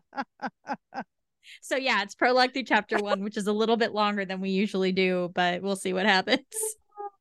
And a big thank you to Brian Dunn, fellow Wheel of Time fan and musician who created the amazing intro and outro tracks for this podcast. You can find more of his work at briandunnmusic.net. That's Brian with a Y and Dunn with 2 N's. If we have not ruined your brain and you're enjoying our rantings and ravings about this fucking series, please leave us a review or rate us on the podcast platform of your choice. Why not? It will help other, you know, people who like this kind of thing, ? To find the show. So you can find us other places. Sometimes I am extremely sporadic right now in my social media, but I do theoretically have accounts on Blue Sky and Tumblr as Jen IRL, JENNIRL, or on Instagram as I am Jen IRL. Posted pictures of my roses this morning. You get some rose photos. And I'm on Preethi's laughing at me. I'm also on Book Riot's SFF Yeah podcast talking about science fiction and fantasy. I'm gonna stop talking now. You can find me on mostly Blue Sky, Instagram, Tumblr these days at Run with Skizzers. And you can pre-order my books because I need people to buy them. Buy Preethi's books. Thanks. Wherever you buy your books, you can buy them. You can also find us on Patreon, patreon.com/TarValinorbust. Huge thank you to our patrons. Vola here, Matt Dave, Simon K, Owen S, Pevin, Gretchen W, Clista R, Catherine, Support Your Local Library, Asmodean's Moody Harp Playing, Leah B, Molly B, Vedant, Joyanne, NT, Jennifer P, Anastasia L, Jessica D, Laura M, Spencer, Jarvis, Jonathan, Bruce L, Benjamin A, The Bitter Fig, Nate M, Joanna S, James C, Druidess Cleodna, Stevani, Johanna R, Christina M, Lizzie R, Kate G, Ariel, Holly B, Elizabeth M, Ryan M, Zach H, Eleanor, Justin H, Fred, Robin, Lisa D, Jordan Z, Saga N, Josh S, Robert J, Ben P, G Todd, P Footy, Ross P, Tobin T, Megan, David N, Ariel B, Michael, Linnea M, Lindsay W, Julie, Danielle G, Dan B, John A, Clara H, Carly, Brendan O, Mary, Caroline P, Joe E, James K, Joseph S, Ryan M, Sarah R, Helen D, Joshua M, Michael D, M. Leatham, Janae H, Jennifer P, Christina G, Chaitali S, Charlie E, Arcade, Stephen S, James, Ruth A, Jetlag Jessica, Mandarb the girl, not the horse, David U, Meridim, Mimi K, Amanda, Heather J, Christina M, Sirius G, Olivia K, Joshua S, Nicholas E, Michelle S, Michelle D, Destination Toast, MJ, Kat S, Jericho W, Thomas K, Elizabeth F, Emily, Evans K, Ola J, Yulia S, Brian D. This episode is not the ending. There are neither beginnings nor endings to the Wheel of Time, but it is an ending.